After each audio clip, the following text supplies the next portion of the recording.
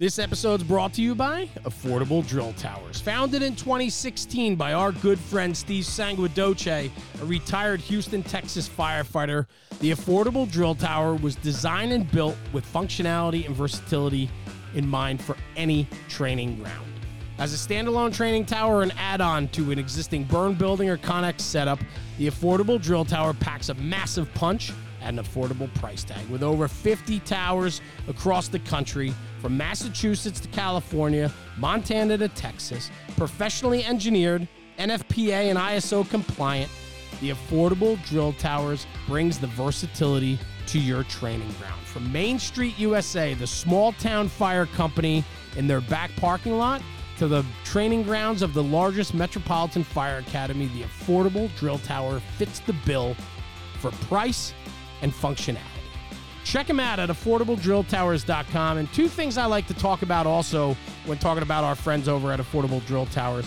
One, their customized training program. They have the ability to bring some of the best talent from across the country to your home turf after the install of the Affordable Drill Tower.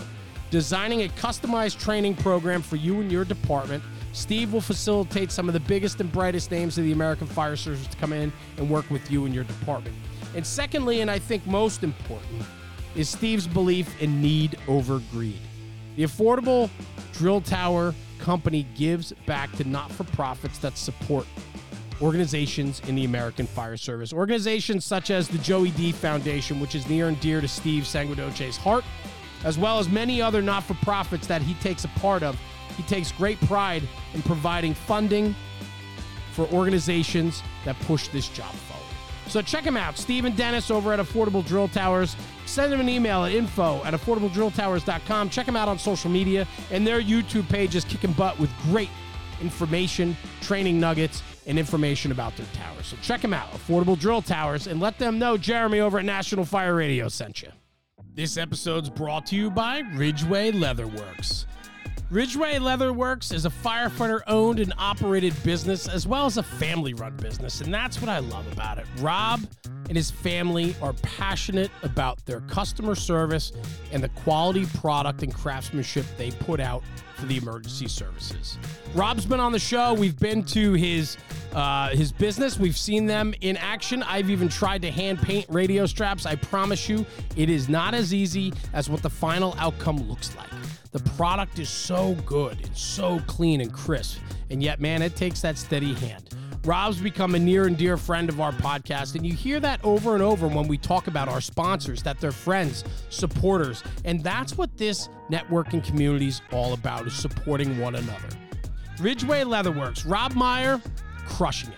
Quality and craftsmanship is number one. Customer service is right there with it. From custom radio straps, universal radio holsters, chin straps, flashlight holders, anti-sway straps, and locker tags made out of leather, there's plenty of opportunity along the way when you deal with Ridgeway Leatherworks. So check them out at ridgewayleatherworks.com. Find them on social media, Instagram, Facebook, and TikTok. And tell Rob you heard about him on the National Fire Radio platform, and give him a little plug and tell him keep up the good work.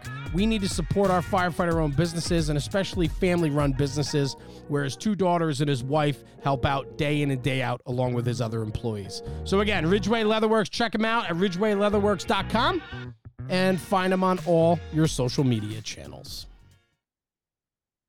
Happy Tuesday, everybody, and welcome to episode 32 of the Size Up by National Fire Radio. And as I say at all these beginnings, if you're listening, I like Happy Tuesday. Happy Tuesday may be my new go-to line, because he's always come out on Tuesday. It's one thing we have not, Jeremy Seb and I haven't messed up yet, is that the Size Up is always the Tuesday show.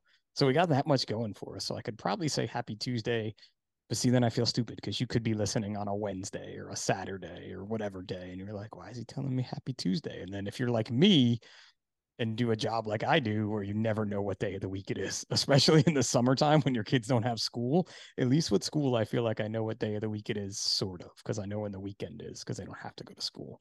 But anyway, enough about me. I have an amazing guest today who secret of podcast Pip is I put out a little pre-show questionnaire just to get some fun facts about my guests and some info. And my guest today answered one of my questions with this humongous paragraph that most people answer that question with like one or two words. And I was like, this is going to be a good one. So firefighter Ofer from TraumaPak and Rancho Cucamonga, California, correct? How are you today? Doing great. Thank you for having me, Pip. No, man, it's really my pleasure here, especially because our good friends at Modus, suggested when I had put out like, hey, I'm looking for some guests here. They were like, you got to get Ofer from TraumaPak, and I'm like, who is that? And then they led me to you when we talked, and you were like, you and I have met, and I was like, oh, such a fail when you forget you've met someone. I feel so bad. It happens, I'm sure, to a lot of people like you that, you get out there and interact with so many. So it's all good and happens. It just happened to me today on answering one of the work emails. So it's all good. You're like, because it's hard too, because we talked about paying it forward and trying to help other people, and it's like one of those things. And then when you and I talked a little bit about when we met, I kind of remembered it a little bit, but again, it was at a trade show, and a lot of trade shows, man, they just blend together, right? After so long. And it gets to be that our interaction was important. And then I'm like, man, our interaction was important, and I just can't nail it down to when it was. Right. It's all good. Looking forward though. Yeah, letting this go. You were asking about that paragraph, and to me, it's like there's so much to what we do, right? Whether it's the fire service or entrepreneurship, and that's why I was saying, hey, we'll go organic to wherever this takes us, because I've made a lot of mistakes. I'm still going to make a lot of mistakes, like we all do. But my goal is to just share with others what I've learned, pay it forward, and make the next guy better. So that way we can all, both as a profession and as just human beings, get better. That sharing topic, I don't think I've really talked about that on any of these podcasts yet, or specifically, but it's when people feel like they have this knowledge and they have to keep it all to themselves, because if they shared it, then someone else may know more than them, right? You ever come across people like that? I know in the fire service I for sure have, but Well, if you look about, think about like firehouse gossip, right? Someone tells you a secret, hey, this guy's going to get promoted, or hey, we're going to do this. You feel like you have to go share that with someone, right? there's no secrets in the So firehouse for there anyone. really is no tell a friend, tell a firefighter, right? But what about like if you learn something new, why don't we take that same energy? Like if you like tech rescue, you learn a new knot that's like this amazing knot that is so functional. What's the point of keeping it to yourself? Why not share the knot? Why not share the knowledge, the tactic? And I think that's where we kind of failed ourselves in our industry originally, is everybody wants to keep information. And I think you get that because of the culture of promotions, and there's certain agencies where, hey, it's you kind of everything is isolated as far as knowledge because you want to beat out the next guy. Where I was blessed to be in a culture where we do a promotional academy for, let's just say, for a company officer. There's an academy. There's an academy for engineers. Well, why not have just that culture of, hey, let's all make ourselves better, and then the right guy will or gal will get promoted based on everything else. But why hoard information that can make us better and help the community and help each other? Yeah, I mean, that is exactly the answer. Don't hoard that information, because the way that I look at it, going back to the tech rescue phase of it, and that knot is, look, I know how to tie that knot, right? But so I'm on we're a confined space rescue team, right? And I, being my statuous self, am not necessarily the person that's going to be tying knots in a confined space rescue, right? I'm the guy who's getting in the harness and going in the hole. Let's just call it what it is. I want those dudes tying the knots to know every knot I know and more, because those are the knots that are going to keep me safe. So why am I not going to share that knowledge with them, on any of these ideas? Exactly. So I like this. I've never heard of this before. This like academy that you have for officers and or promotion there where you're at. Is it just your department, or is it a regionalized thing? Our region's pretty progressive with when it comes to mentorship and succession planning, whether it's for firefighters, engineers, captains, chief officers. So in my agency, for example, there's a promotional academy for every rank you want to go to for the next step. So obviously there's the rookie academy, but we have an academy for engineers. We have an academy for captains and battalion chiefs. And you really start with having the fire chief come and talk, give you the leader's intent. And what a better way to hear from the fire chief, giving you a leader's intent of, hey, this is the expectation. This is what I expect of future leaders in this organization. And I have your back. If you mess up, if I know that your intent is right, I have your back. And then giving kind of that, setting the tone for that next, for that academy or for that, that 1 or 2 weeks that you're learning. So I think that's great, because that just creates that culture of always training, always wanting to get better, regardless of the discipline, whether it's for fireground, whether it's for leadership or any type of specialty in the fire service. I think having those academies really help set the tone, especially as we see now. I don't know about you, but we have we looked at this picture at the TV room the other day, and about half of the department is no longer there from this picture that we took like 8 years ago. Yeah. And I'm sure that's common around our industry. Well, with that, it's not just the people that left, but all that knowledge is left. And we start taking for granted the things that we already forgot that we learned. Our new guys are not even learning it. So what a better culture to create by teaching our guys. And, it's reinforcing the basics, but also we take for granted what we know. And I feel like I'm in a unique spot in my career. I've been on full time now. This is my 18th year. We're kind of like, oh, you're looking around. You're like, man, I'm starting to be that older guy that people are looking up to for what are we doing on the fire ground? What are we doing culturally to handle these, whether it's a political situation in the firehouse, whether it's culture, and whether it's obviously, tactics and strategy. So we have to step up, and we're kind of that middle management, right? I'm studying still to be a company officer. I'm an engineer right now on a truck, very busy truck company. We run a lot of calls in a busy house. We have 10 guys at our house. For us, that's considered a big house. And I tell you, we're seeing a lot of different people coming in, different backgrounds. Our interview process is so strenuous as far as picking the right people. And then we're so critical when we're quick to be on these folks if they're not doing something right. And I said, hold on, like, look at our people. We're the ones, first of all, interviewing them. We're the ones that are handpicking them, and we send them up the chain to the chief's interview. Let's give these guys the benefit of the doubt that they are the cream of the crop, whether you're in Southern California or East Coast. People that are coming to your door are the people that want to be there. Let's give them the time of day and mentor them correctly. And I think the people we're teaching today, there's a little different dynamics than what it was when at least I started, right? It was, hey, these are what you got to learn, get to it. And that we kind of had to do a lot on our own. We did have some mentorship, but I think with this new generation of, and I don't want to equate it to the social media, but they're so easy to get information and to get feedback and response to things. It's that instant gratification. Well, that is the people that we're hiring. They want to instantly be accepted into the culture. They want to instantly know everything that you know and to be this dialed firefighter on the fire ground, but it just takes time. So how do we, as that middle management, help mentor them? And we have to be patient, and we have to understand that they look at us and they want everything that we have, whether it's, we already have now I can't imagine trying to buy a house now in this economy. I look at our folks just around where I live, the average home is like $700,000-$800,000. And you have these starting firefighters. How are they supposed to buy a house, right? It's not realistic. So how do we help to mentor them financially, to make decisions to how to save money, how to make decisions to have a good marriage?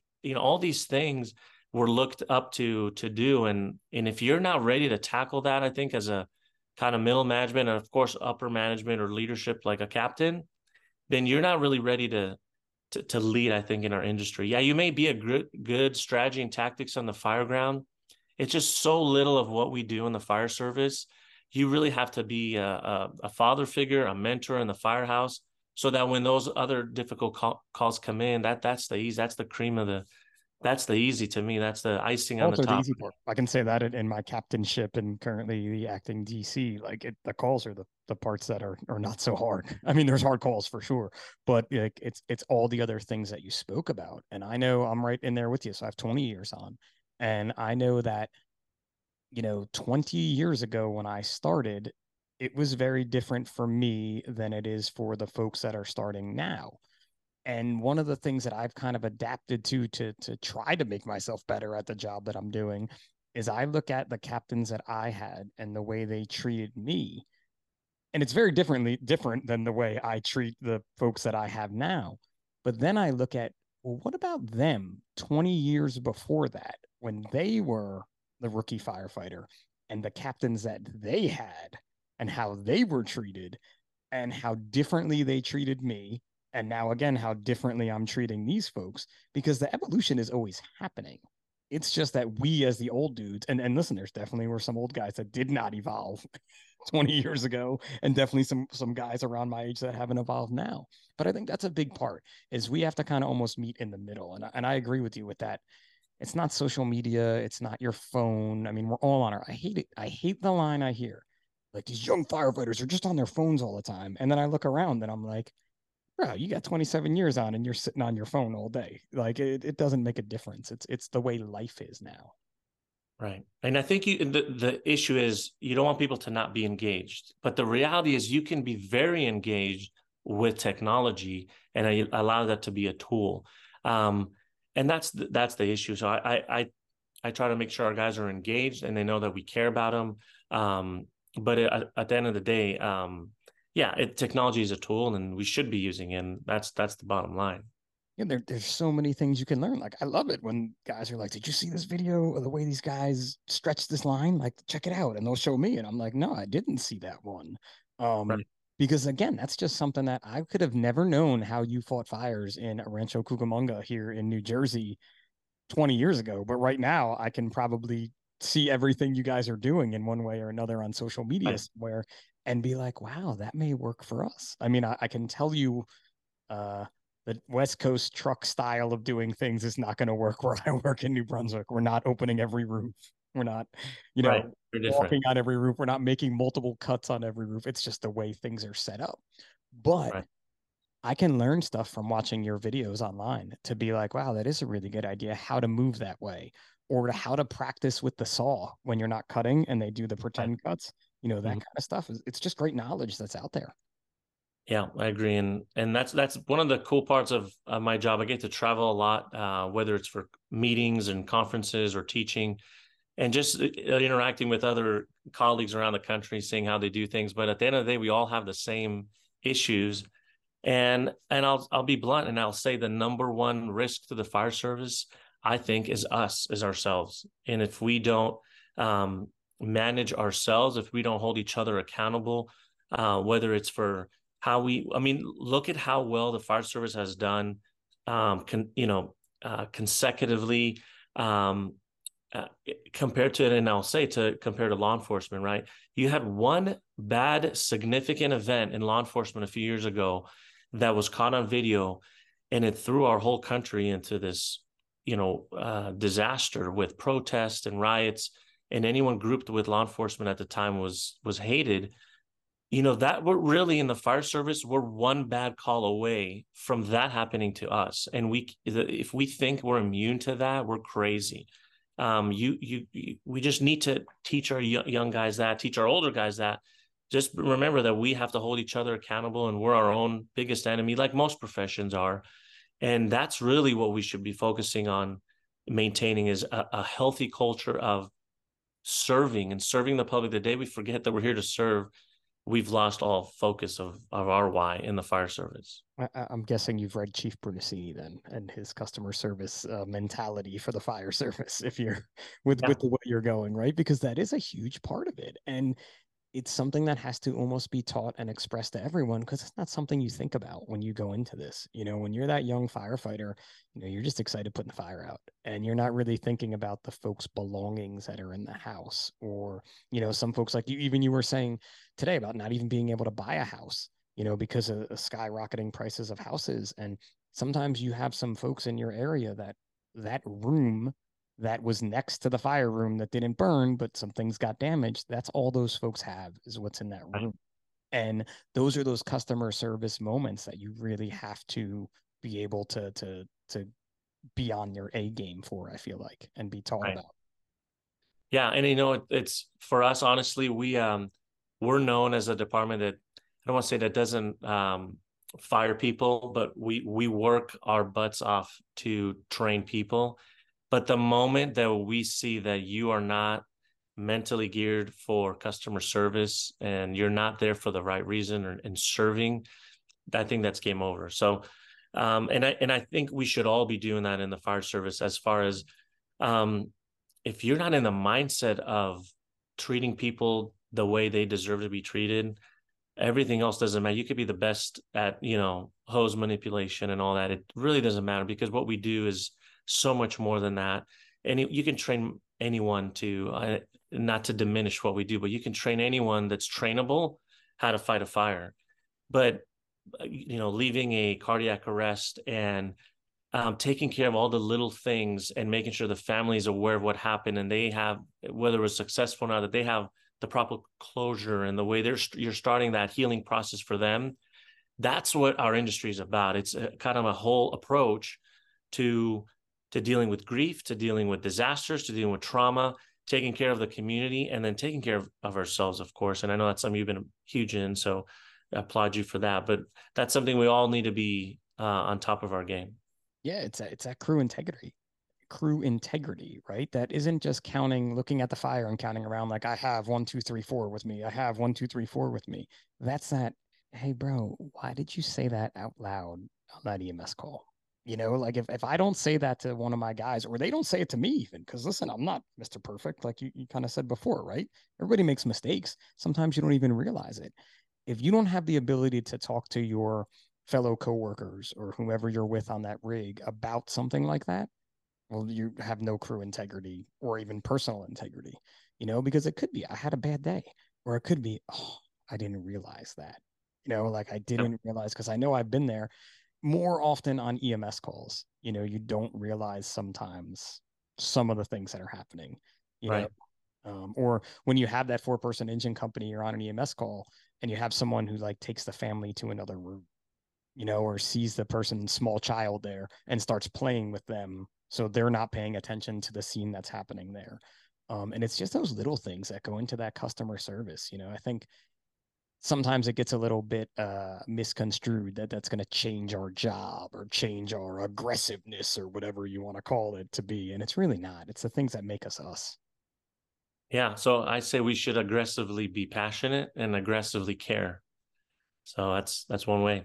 I like that. I like aggressively passionate, maybe the name of this podcast, which I say all the time when I find a good name, but that's it, right? Because that passion is why you started this. It's when you tell people, when people say like, oh, why, don't forget why you became a firefighter.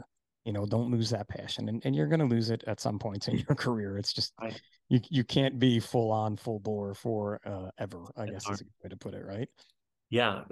And that's what's fun is I think I still feel as excited, and I'm not going to lie and say maybe a 2 a.m. call is the same. So we're not going to bullshit anyone, but I still feel as excited going on. It's going to be a good call, just as I did when I was 14. And that's the beauty of it, is it's sometimes you got to like pinch yourself and go, I'm doing the job I love. And there's nothing better than that. And you look around and see how many people that don't love what they do. And I feel I don't want to say I feel bad for them, but it's like, come on, you have to find what your passion may be. And it doesn't mean that what you decided to do at 17 when you went to college or went to wherever you went to, that you need to continue doing that. You may have to find another passion in life. Yeah. That's probably a topic that we don't deal with a lot in the fire service, because it's very rare that you have someone that realizes it's not for them after they got past so much hard work. And we've seen it a little bit, but it's very rare. I mean, you go through, a lot of guys come with us with paramedics school already and fire academy, and then our academy, and then they're through probation. And can you imagine just like sitting down with someone going, hey, you don't seem happy, but what a gift if you can help them find that early, right? But it's probably for the fire service, not very common, at least on the West Coast, because people, work really hard to get on here. It's so competitive. So I would imagine places that are super competitive like that, it must not be a common conversation. I think what we have more of, at least recently, my department just hired 30 people in 3 years, which is kind of a crazy number. But like you said, you can look at a picture from 3 years ago. That's because we're about to have a retirement party for, I think, 34 people, because we kind of like just missed one pre-2020, and then we couldn't have one for a bit, and then getting everyone organized, and this large group of people had retired in that time. But with the folks that we're hiring more now are a little bit older folks, and they've done other careers, and they were like, this wasn't for me. I want to do this. You know what I mean? Right. So, we see that with a good example is speaking up. And, when I got hired, it was like, you have one mouth, 2 ears, so you can listen way more than you speak, and, keep your mouth shut and, do your job. Right. But we're hiring, I think I'm the least educated on my crew by far. My captain has a master's, my firefighter has a master's, was an accountant before he became, and he was an Olympic, water polo. Like, we have these people with amazing backgrounds. We have a guy that we hired was a division on a significant fires before, did like 17 years. So they come hire in the fire service, and we expect them to be like a 21-year-old that hasn't been exposed to a lot. And when decisions have to start being made around or topics come up, it's the old traditional fire service is like, no, you wait for your turn a couple of years on to talk. But we're crazy to not want to tap into people that have so much to offer. And when I said I think we're our biggest enemy, this is where that comes into play. If we don't tap into our resources, then we're crazy, right? It's like being on a wildland fire and you have a guy that is maybe new to your crew, but has 10 years of wildland experience and can recognize hazards and can fall trees. And, your strike team leader goes, is anyone here with experience? Everyone's looking at the captains, and you can have a firefighter. So if you don't encourage that, you're doing yourself a disservice. So I think that's what we're seeing is we have a lot of great experience coming into the fire service from different backgrounds. And why not, tap into that brilliant mindset? That's one of my favorite questions I see. And now too, we've had so many rookies recently. We're really used to asking these questions, I feel like, at this point. But as the get to know you phase is, and we're still in that, we have 3 now on my shift for a little over a month, or I don't know, under a month, wherever it is. But you're in that get to know you phase. But that to me is just as exciting, because I want to know where these dudes' talents are. And I also necessarily don't want them volunteering them to me all the time, but I would like to engage them. And then you even see them getting excited about being included when you're like, oh, so what'd you do before here? And this doesn't happen in New Jersey, I don't think, ever. But if somebody was like, oh, I was on a wildland hotshot crew, I'd be like, oh man, in my world, I'd be like, about chainsaws then. Let's go look at this one out front, right? Right. But it's one of those things where you have that little bit of knowledge, and dude, let's go, man. Let's run with it. What can you teach me? And we even found, again, just when we started doing our own academies recently, in the past 6 classes have been our own academies. And these kids came out a few academies ago, and we were going to do like a firefighter survival drill. And it was like taking your pack off and going through a wall or something. And the training officer explained it, and like me and another kind of older hand standing there, I'm like, what are they talking about? I don't understand how to do this. Like, we're whispering to each other, and it's like, who's gonna go first? And I was like, the rookie. And like somebody was like, oh no, why you throw him under the bus? I was a lieutenant at the time. We're like, why'd you throw him under the bus, LT? And I'm like, because he did it in the fire academy, and he's gonna do it way better than all of us. So we're gonna watch him and learn, and then we'll be able to do it, like, because he knew how to do it from the academy. I love it. Yeah. Like, take that. And that's where that opportunity is I think for us is to mentor them to go, hey, I want to be the first one to volunteer. I want to be the first one working, hardest one working, last one working, right? So I think that's where we should try to focus as how to mentor them, not how to just be better firefighters, but how to fit their mindset, their expertise into, molding it into being part of the fire service. And that's where I see our role going forward. Mentorship is such a big word in the world now, I think, more than anything. And again, 20 years ago, I'm not really sure mentorship was a big thing in the fire service, at least not in New Jersey. And we don't have like an official, I know there's departments that have official like mentorship programs where this person is your mentor and they're going to get you through whatever it is or however it works. And I think that's great. And you keep bringing it up. And I feel like it's just our job to be everybody's mentor. You know what I mean? And for me to be the student and have mentors, you know, I've been fortunate to never have an official one, but there's been some folks that I've latched onto. And, you know, for anyone out there listening, whatever it is you want to do, whether it be business, and we haven't even gotten into your business side yet and your past side that we were going to talk about, but you need those mentors to help you get level up almost, I guess is the easiest way to do it. Because on your own, it's just not going to happen. I agree. So where you have an interesting history with how you got to the fire service. Yeah. That's kind of taking you into your business TraumaPak, which I think is pretty interesting as well. So can you give us a little backstory on that now that we spent a half an hour just talking about daily present and not going into even anything about you? You could really not even be a firefighter and no one would know how you got there because we skipped that part. Sure. No, so I grew up in Israel. And in Israel, when you start ninth grade in high school, you basically get the first week of school as all these speakers come in and talk to you about your civil, like volunteer service that you need to do in high school. So police, EMS, Boy Scout, Girl Scout, co-ed, very dangerous, by the way. At the high school age, very dangerous. Oh, yeah. And there's a reason America's smart in many ways, and separating boys and girls is a smart thing. All these different things. So you can volunteer with blind, you can volunteer, have like a work with the seniors and things like that. So I was like intrigued with a lot of things, but this whole EMS thing kind of drew my attention. I said, I'll try that. And they basically said, you got to do a 2-week EMT course. It's every day. And then if you pass, that will be your volunteer time for your high school.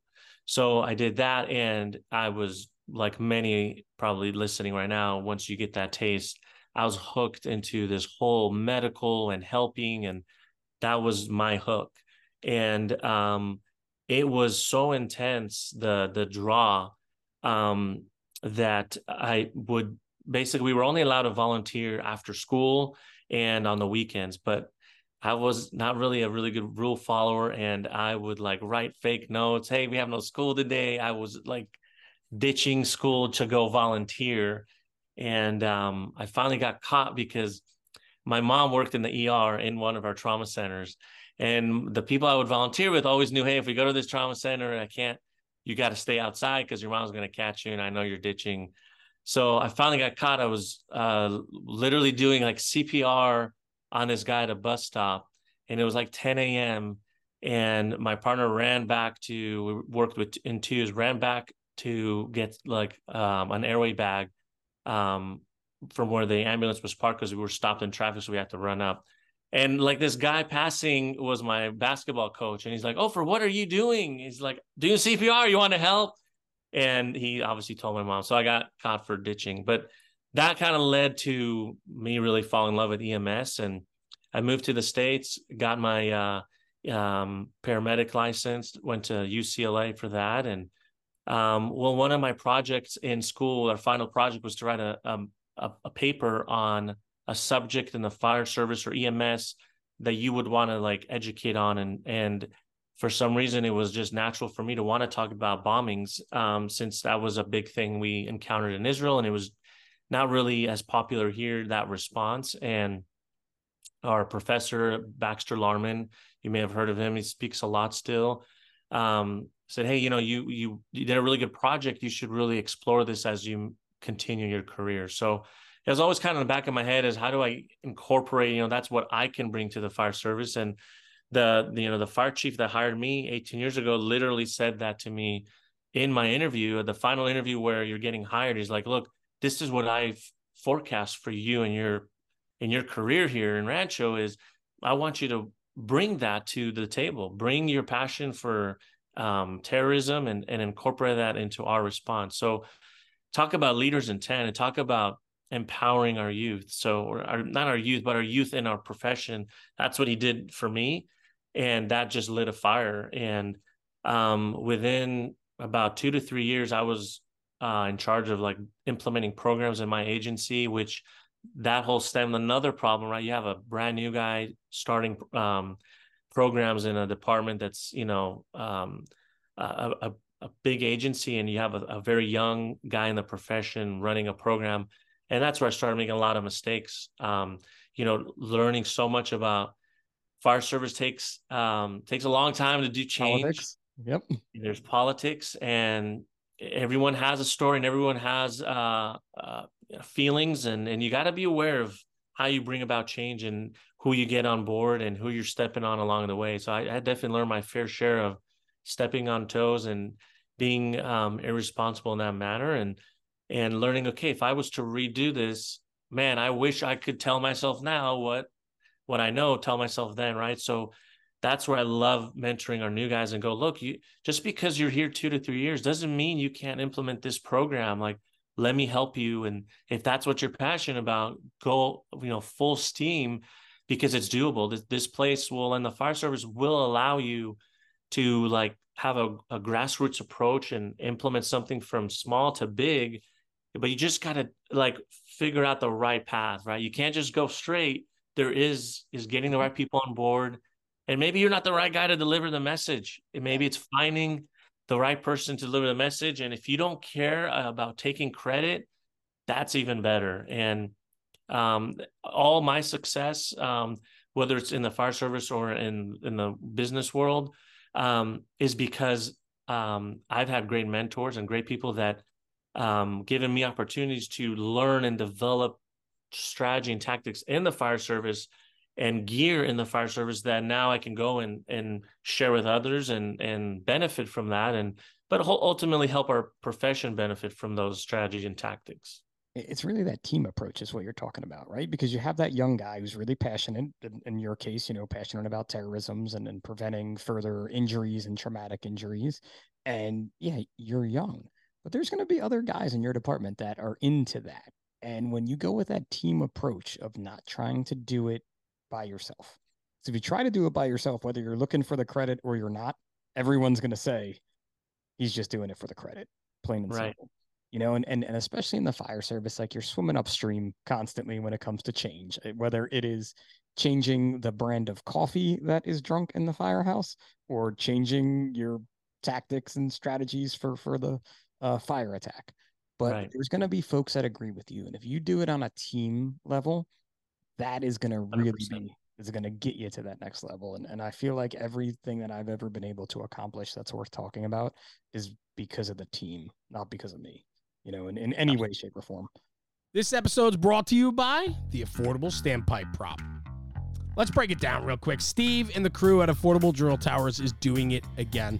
They've created this fully custom and fabricated standpipe prop to support the fire service. I'm telling you right now, this is a game-changing piece of training equipment. And I want to hop into it real quick. It is designed with a 4-inch manifold of high-strength galvanized Schedule 10 pipe.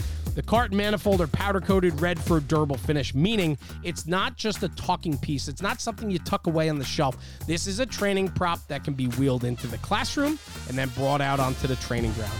And so let's talk about that. In the classroom, there's nothing better than having a hands-on prop in front of the students, in front of the fire companies that are there to learn about standpipe and FDC connections.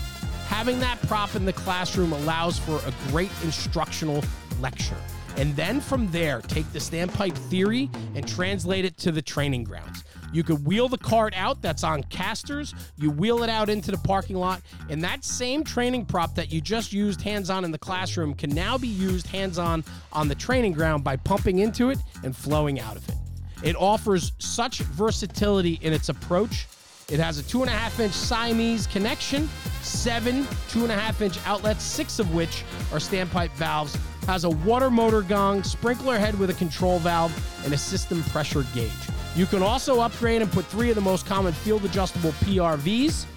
I'm telling you right now, this is a game-changing training prop that needs to be in every fire company or training department across the country. Reach out to Steve and the crew, info@affordabledrilltowers.com. Ask for a demo, ask for information, or check them out on social media and YouTube. There's plenty of content out there that shows you exactly what the affordable standpipe prop can do for you. This episode's brought to you by Taylor's Tins. Taylor and his crew at Taylor's Tins have been manufacturing aluminum helmet fronts since 2017 with over 200,000 tins in the market. They are a leader in the helmet front space. Custom design, one-offs to department orders, they can turn them around within 24 to 48 hours. Customer service is what they pride themselves on, and they provide nothing but top-shelf product and service to their customers. Check them out at taylorstins.com and check out their full line of product offering. They've always been a very strong supporter since day one with the National Fire Radio podcast and platform, and Taylor and his crew have become dear friends of ours, and we appreciate the support. And at checkout, for a little extra bonus, use coupon code NFR Sent Me. That's NFR Sent Me for a discount on your order. Exclusions do apply. Anyway, check out taylorstins.com for the latest and greatest offerings from Taylor and his crew. And in the words of Taylor, stop burning up leather. Yeah, and I think one of the best things you can achieve as an instructor is when you're at your drill, that one that we do an annual drill, 2 of them a year, biannual. If we're doing a review and I step back sometimes and I just hear all the things that I would want to say and critique are already being said by either other instructors or our own members, that's like the best compliment, I think, to someone that's either implemented a program or, was really passionate about being part of that. Because you don't need to say anything. The guys already know what needs to be done. And that's how I've been feeling over the last few years is our guys are really good at operational medicine, the stuff we've been preaching for years. And, they can go and take a company officer class somewhere else and they become the expert just at their class because people are like, hey, how do you guys do it in Rancho? How do you, we get referred to a lot as an island, even though we're very far from any water, because we have, I think, really good programs, and our culture is that hey, we're going to be really good when we get there. That was kind of a motto of one of our chiefs is all I want, my leader's intent is that you be really good when you get there. I don't care if you want to wear shorts at the firehouse, on the weekend and relax. But when it's time to be on that stage, you better perform. I can't stand the no shorts thing. It's like we get to wear shorts, or unfortunately, this summer being I'm on the DC car, I don't get to wear shorts. The DC doesn't get to wear shorts, but all the guys do. And that's my complaint for the summer is I've spent more time in pants this summer, and it's only August here this summer that I have my whole career in the time, because we have a time frame we could wear shorts, but I go from day one to day end except now, and these pants are killing me.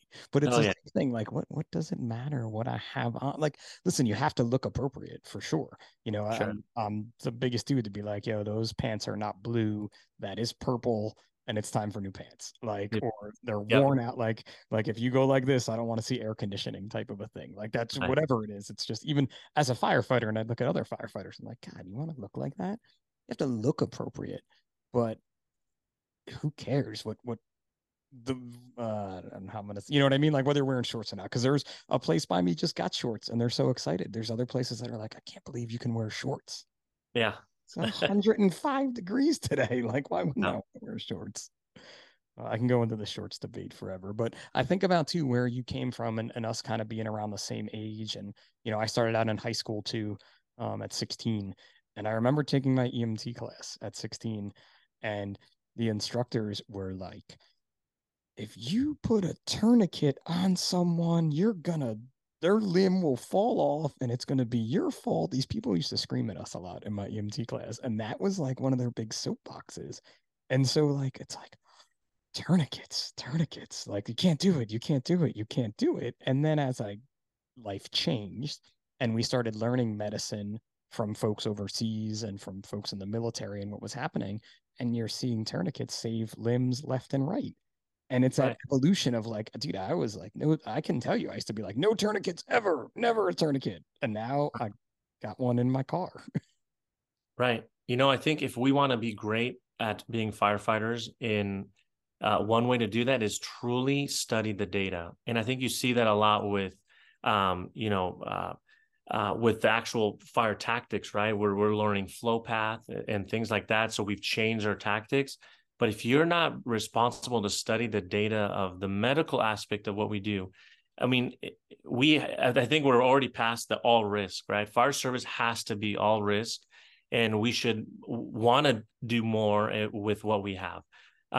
So if we're not studying the data for mental health, if we're not studying the data for, of course, fire suppression, but also, like you just mentioned, operational medicine, yeah, tourniquets save lives, but also now we're starting to see a shift where everybody's putting tourniquet for everything. You get a simple cut and guys are putting on a tourniquet because we're so comfortable and with tourniquets, we have so many of them, right? So it's truly staying on top of the data.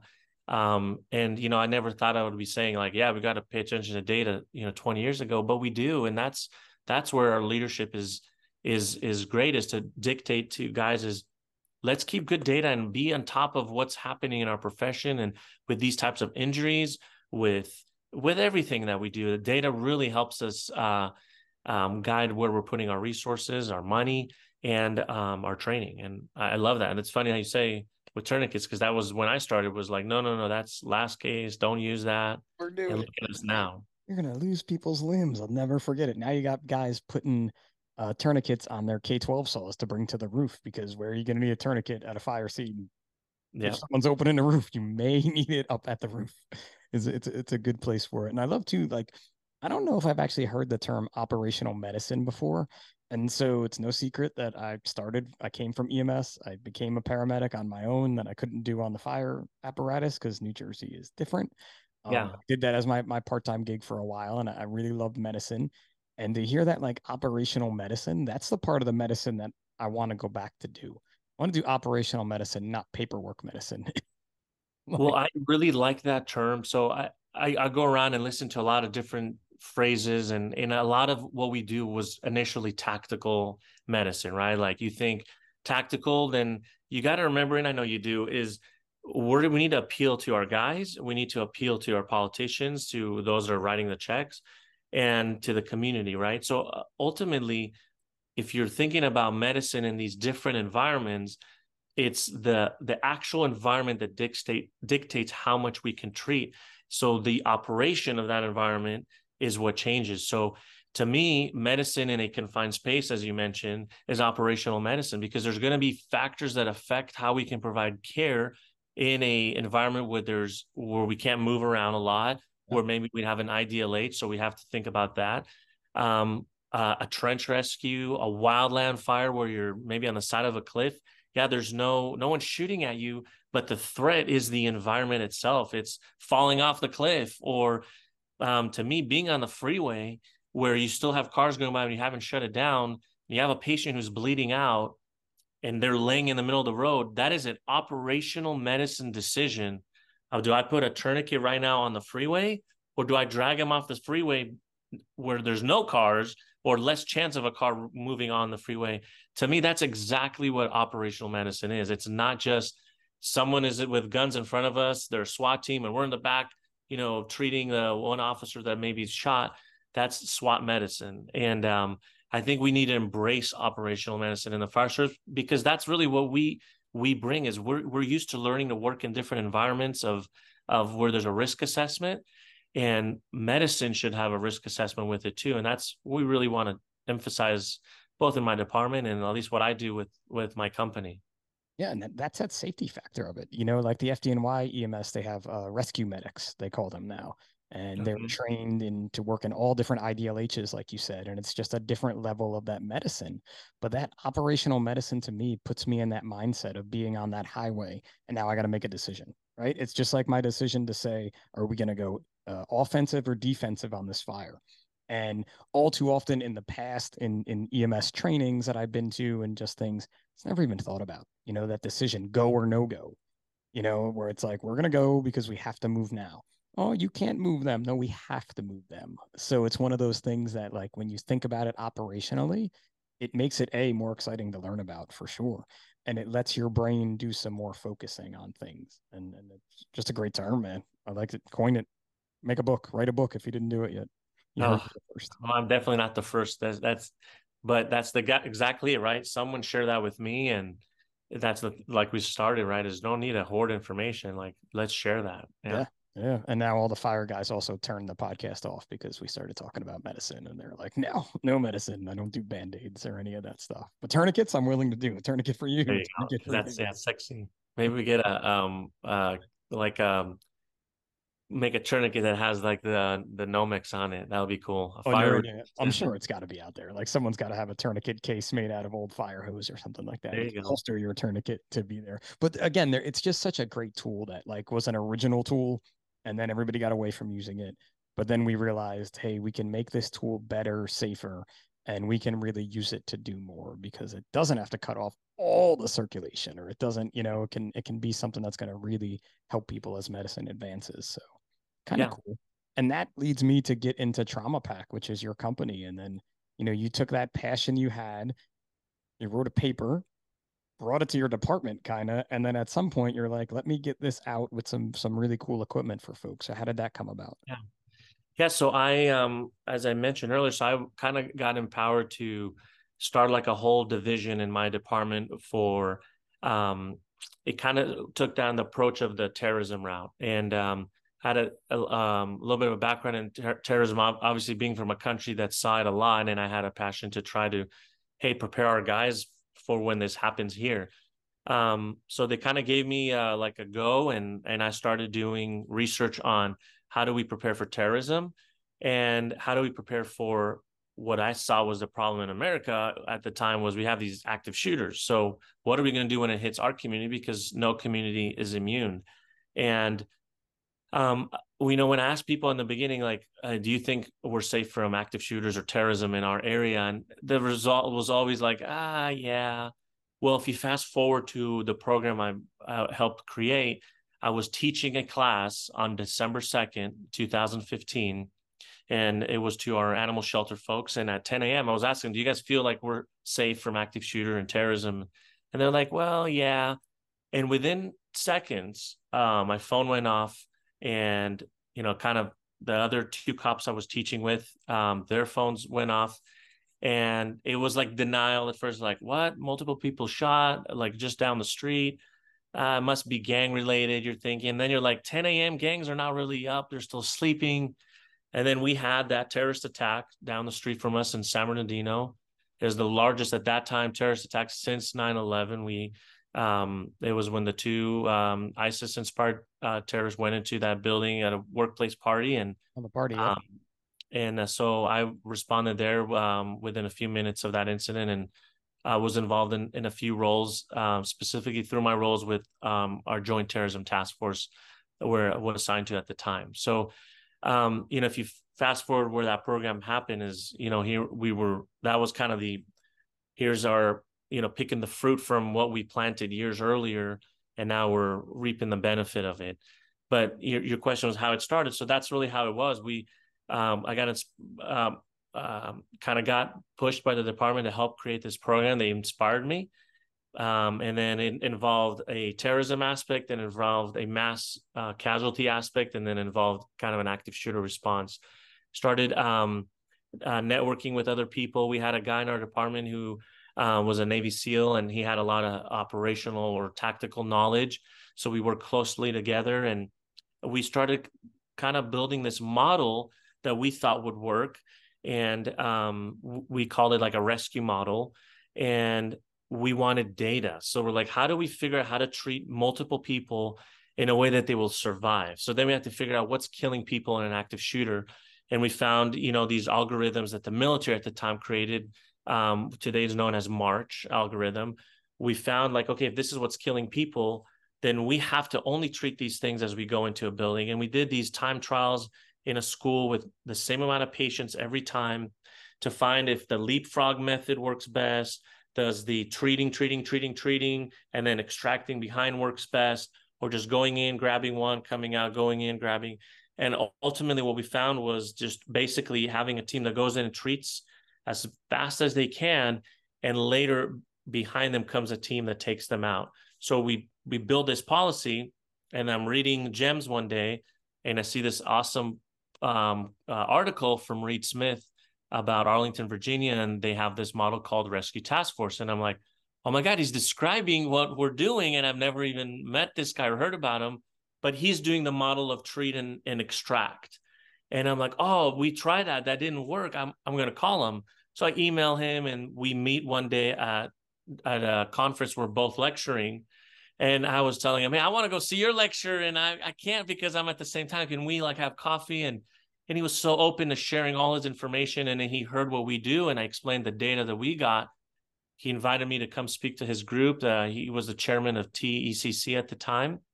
And everything kind of exploded from there. I shared what we do with TECC. About a year or two later, I was voted to be on the committee as a guidelines member to help write the guidelines for TECC.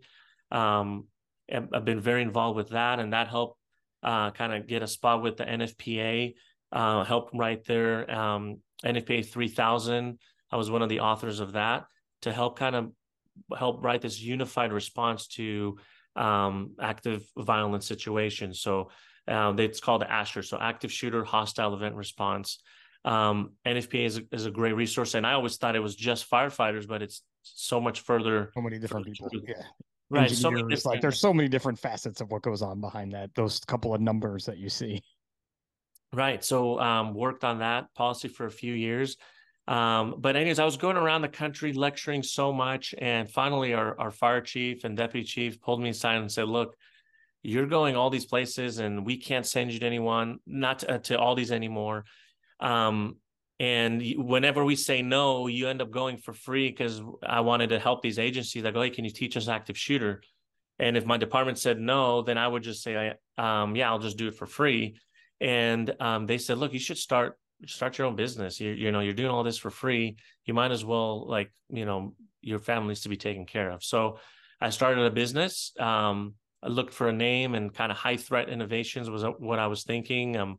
The logo is kind of the mountains in the background of Rancho, and the Spartan is, if you see our logo, the Spartan is kind of where I got a lot of my knowledge was from my buddy who was a Navy SEAL, and that was his thing. And I know that was inspired him. And then the bat wings is Israel has another unit in the military that is has bat wings because they're very quiet. They come in at night. It's the Israeli commandos. So I kind of combined those two.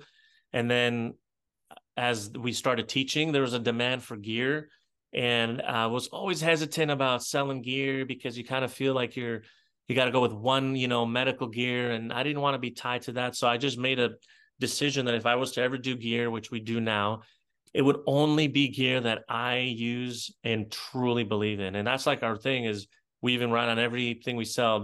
We would never put any gear that I wouldn't use on my own family. And that's why we work with a ton of medical manufacturers, because I tell them, look, I'm not going to ever sign a document that says I'm only going to sell your tourniquet, because your tourniquet works maybe great for this type of audience, and for this type of subset in our society, maybe people that are used to this medical device, this works better for them. So we custom build all our trauma packs with all the different medical equipment. So we could have a quick clot, we can have a hemostatic from this company, a hemostatic from that company, tourniquet from here, tourniquet from there. And then what we truly make is the bags. And we wanted to make bags that are very innovative, that work for me in the fire service as a person that delivers care still every day. And that's where I use my knowledge from what we do. And we use our gear at areas that I work in, and our whole area around here uses our gear. We're sold in all around the world. So we have places in Australia to France, England, all the way to Ukraine. We've been able to help a lot without those all those civilians that are fighting. We've sent over 1,000 trauma kits already over there that we've partnered with non-government agencies that want to look for donations. So we've donated a lot over there to ultimately save lives. And our model is to let's save lives together. And that's what we want to do in the fire service as first responders, but also for civilians that are trained and want to be empowered to help. So that's a little your thing knowledge about is so amazing, because I'm just listening to you and I'm writing things down and I'm trying to think of all the things, and your knowledge is all coming back to that, to help others in the best way possible, right? Because a couple of EMTs on a fire engine need a kit that can do this. A couple of two paramedics in a medic truck need a kit that can do this. A teacher in a classroom needs a kit that can do this. And when you put that user slash end user first, you're going to be able to research and make that kit just for them. And I think and it's something I did not know about you. And I know why the Modus guys were like, Pip, you got to talk to this dude, because that's it. That's what you just said, that passion that we come back to too. Aggressively passionate. I mean, you were aggressively passionate talking about making med kits for the end user, which is just amazing. And it is like my EMS mind is geeking out. So I can't get too EMS geeky now because everyone will make fun of me. Oh, it's really, and that's why I love being in an all risk agency, right? And one thing I learned with NFPA 3000 is we have to look at it as a chain of survival. And just like for the fire service, right? If we want to save people from house fires, it starts in that tour in the school for first graders when you teach them about sleeping with their door closed to buy them time. And if they hear it from first grade and second grade and third grade, that helps our job when we go in an aggressive fire attack and we see a door that's closed. We know to open and look because we know that we taught them that when they were in first grade. So we have these chains of survival, and we look at a whole community approach to the fire service. But to me, it's a whole community approach in operational medicine. If I can teach a teacher or a student at a school how to put a tourniquet, that will buy us time that when we get there with the fire service and try to finish that tourniquet on, or give him a drug like TXA and get him to the hospital so a surgeon can operate on him in less than 30 minutes from time of injury. The only way to successfully reach the highest potential of survivors is if we teach every part of that chain of survival. And that includes the people that are always there when disaster strikes, which is the civilians. They're the first ones on scene. So if we have big egos that we don't want to teach people about fire safety or about how to apply, trauma care to civilians, then we're missing out on truly saving lives. It's way more than just dial 911. And I think too, that's kind of like the Israeli theory of medicine in a way. And emergency medicine is empowering the people to help because, again, like you said, dealt with bombings before we did, I guess, and they were more of a common occurrence. There's not enough emergency responders. We need as much help as we can get. And it's just like when you pull up on a scene and there's someone trying to do something. Thank you very much for your help. We're here now. We'll take this. You know what I mean? When there's one patient, we've had multiple shootings where I am, and the guys that were there, I have not been on one, but we're like, I was so grateful there were some people there holding pressure on this wound because I couldn't help everyone that needed my help when there's only 3 of me and 2 arms, Right. And I think that's one of the big bridges too, just like the asking for help, not just with the community, but if you look at agencies, or if someone's listening now and you're in an agency where your relationship maybe with your law enforcement isn't great. We have plenty of that in our country where fire and police don't get along great. That is one of those like common denominators where we can find a way to bridge that gap. And because they know they want us working on their guys if they're injured. And we know we want them to protect us if we need to be protected.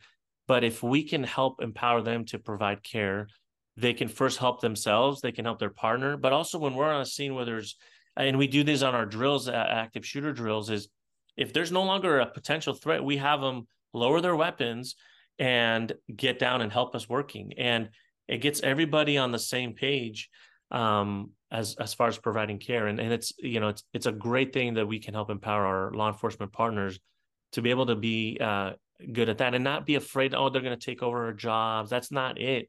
It's working truly together for a common cause. Yeah, and that common cause is to help the public. And when you have this, I know in recounting a story from I think they had 9 victims at a shooting. I can't tell. I'm going to mess up the exact one, but we carried 2 tourniquets on the engine. And those 2 tourniquets were gone quite rapidly, right? And they were like, thank God, most of the cops are carrying a tourniquet. Not that the cops could put on the tourniquet because they had cop type stuff to do, but it was like, I need a tourniquet. And the one lieutenant that was working was like, dude, I was like a wide receiver. Like they were just tossing tourniquets. Like you get a tourniquet and you get a tourniquet, but it's because we had so many there. And it doesn't make sense for an engine company where I work to carry 9 tourniquets in the kit anywhere. It's just not feasible for us. But when there's 9 cops and each cop has a tourniquet, there you go. And it's those things that, again, working together, and understanding this landscape of, like you said, had you asked me, is this going to happen in my area a long time ago? I'd be like, nah, we're good. And now you get a notification. And especially too, I live about 30 minutes in the country in New Jersey is a good way to put it.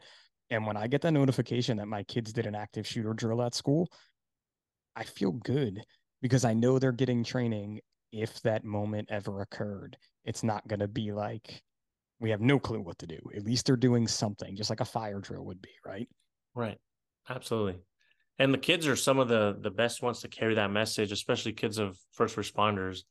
My daughter started kind of listening to what I'm doing when she was 6, and she's like loving it now, and she wants to get in the medical profession. But I have a video of her that when she was 6, she was putting on a tourniquet on her sister, and I still show it in my classes that I teach the community because there's that little bit of intimidation of like, oh, we don't want to teach the kids this, and this seems over my head. Well, I go, look, if a 6-year-old can put this tourniquet on, and now she's 14, and she's like helping me in the classes, so it's kind of funny.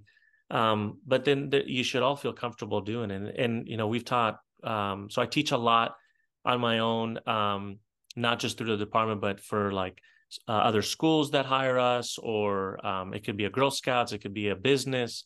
It could be like any type. We even do obviously police and fire. But what you see is that the groups that are taking these classes are younger and younger, and also older and older, because it really ranges of everybody should be able to know how to do these things.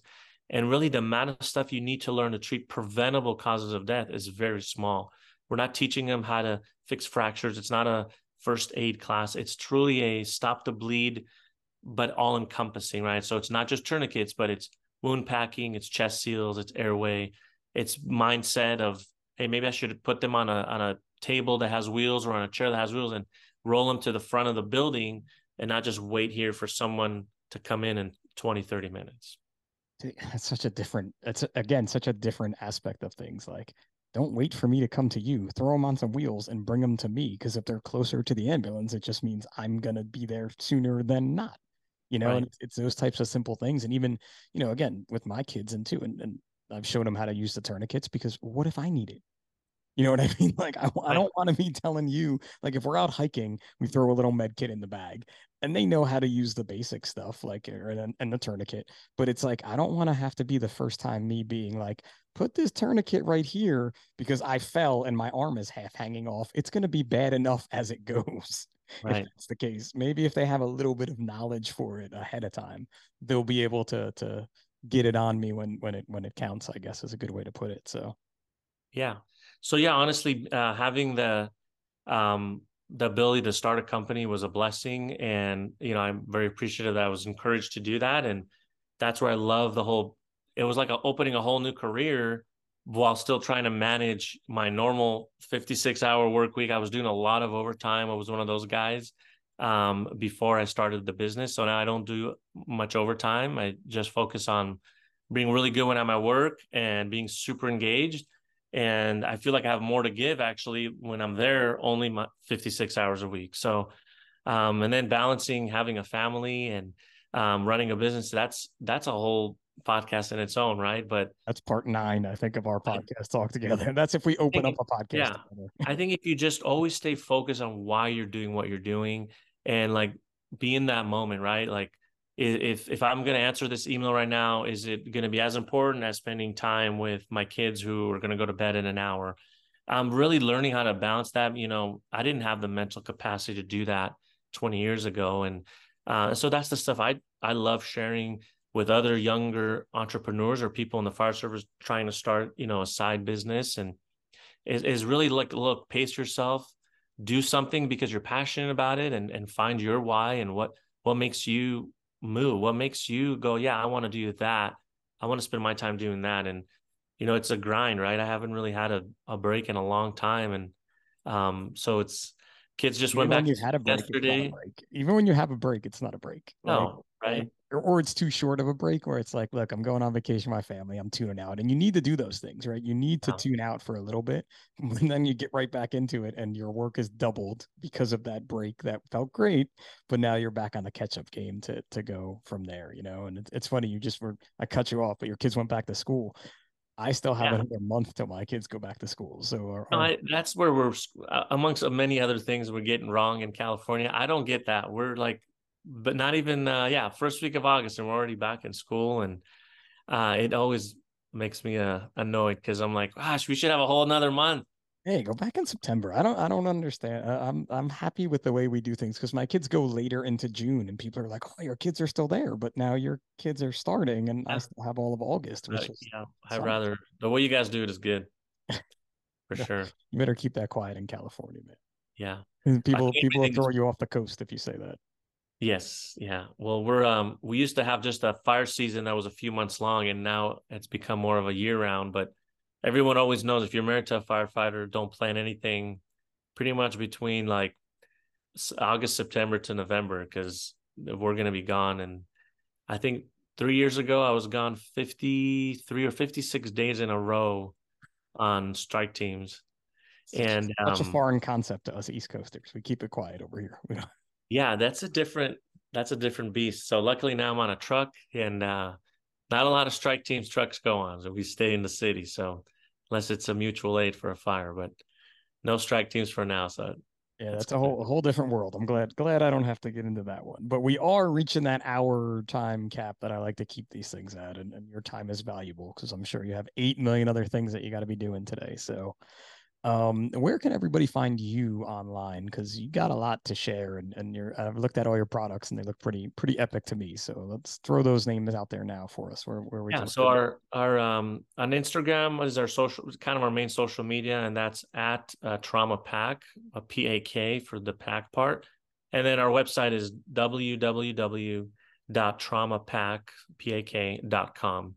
And we really pride ourselves on trying to put videos out for like tips and tricks, and also just to showcase our products, obviously. So yeah, we have a few stores that keep our stuff. It's nice to always see the stores that pick us up end up doing really well, and some of the stuff that they sell more than us that we do on our website. So it's neat to see that. But we're really kind of a word of mouth, and our education, we go all over the country teaching operational medicine, specifically though the kind of those warm zone models. So we teach for police and fire how to work together, and to do either all four of the warm zone options or rescue task forces, kind of the most popular one that people bring us in for.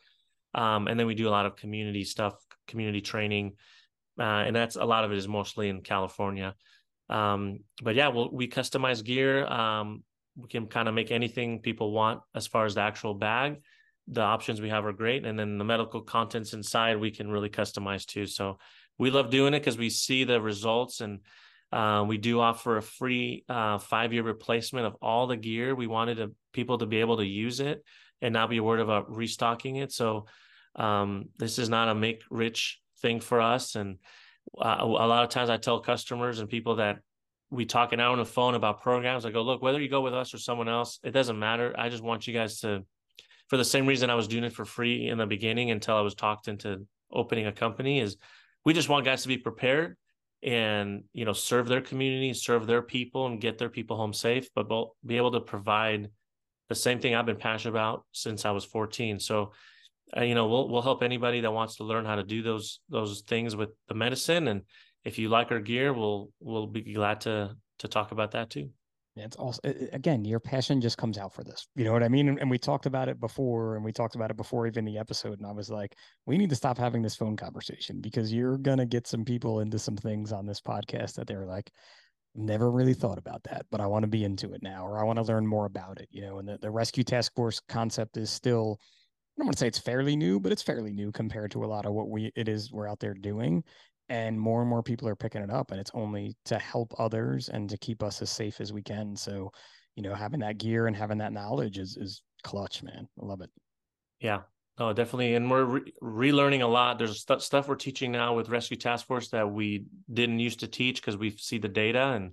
And That's It where is too, and that is such a data-driven thing. Rescue Task Force. We're never going to end this podcast, but Rescue Task Force, because when we have one of these events, you know, everyone wants to know the why it happened, and everybody wants to know how it happened, and then people want to see who they can hold accountable for whatever reason.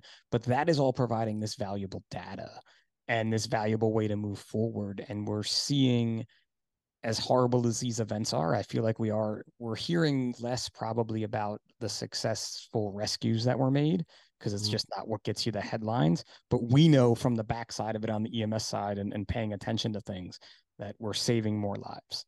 We're able to protect more people. We're able to get them out of harm faster and in better ways because of people like you in the classes you're teaching. Yeah, and if I can add one thing that I think is super valuable for Rescue Task Force, wherever you guys are doing, there's this study that showed that if someone has got a penetrating trauma and is truly got a low blood pressure because they bled out, if they don't get to surgery or get blood in 30 minutes, their chance of survival is zero within 30 days. They're going to die either in the next few minutes or up to a month from dying from their injuries. So we took that data and we changed how we transport from the scene. So we used to go from like the CCP to the like the warm zone where there's a medical unit. We're not trying to transport, and I urge your folks that are listening to transport from the CCP to the hospital.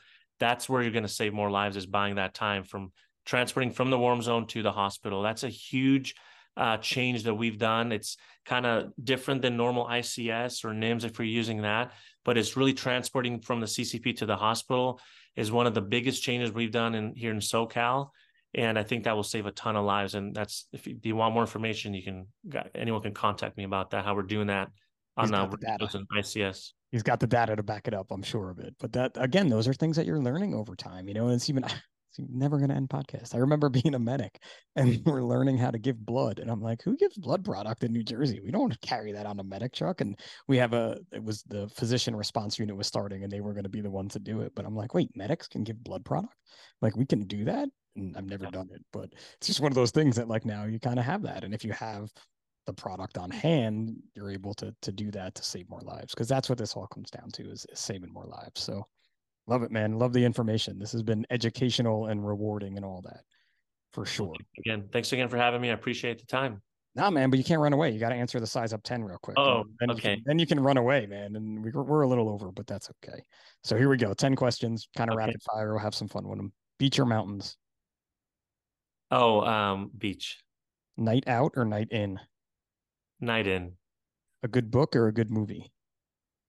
I always fall asleep to books, so it's got to be a good movie. Fall asleep to books? My kids always tell me I'm tired, and they'd say I'd fall asleep to movies too because I'm always exhausted, but I like a good movie. Nice. Cross-country road trip, who's your co-pilot going to be? My wife. See, I don't know if you're going to pick your daughter or not, so that one's always a rough one. Well, the kids are in the back arguing, but she's the co-pilot? My wife, yeah, she's my rock. Love it. Do you make your bed every day? No. Oh, I'm being honest, right? You're being honest. That's okay. I work. Okay, let's put this. I work. I do, because you kind of have to. You're forced into that. But my wife lets me get away with a lot here at home. Nice. She is really the best. All right, $1 million that the Size Up podcast does not have right now, or go back to 18 years old with a redo. No, I would go back and do some things a little differently so I can contribute more. Nice. Highways or back roads? Back roads. A bucket list place to visit? I've always thought New Zealand would be pretty cool. It's on my list for sure there. Yeah. Football or football? Wow, that's a tough one because I grew up on the soccer one. I would say soccer. Yeah. It's not a bad, like, everyone that picks soccer or football is like they're like, oh, it's okay to say that. Like, I think it's a great sport, man. It's a beautiful game. Yes. All right, last one. It's the hardest. The best advice you could give to your younger self?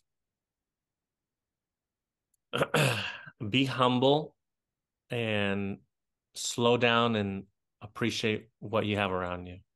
Love it, man. Love it. Love it. And you are one of the most humble dudes I've had the privilege to interview. I can tell just from our conversation here over the past hour. So I can't thank you enough for coming on. You know, everybody check out TraumaPak, check out their Instagram, because the quick video tips are really cool that they're putting out there, because you just never know when you're going to need the services that they provide. So, I want to thank you again. I want to thank our friends at Modus Fire for introducing us. Those guys are awesome up there, and their products are awesome. If you're listening, I'll throw in a plug for them as well. Absolutely. Awesome, man. And thanks again to everybody for listening. And this has been the Size Up, episode 32. We will talk to you guys next week.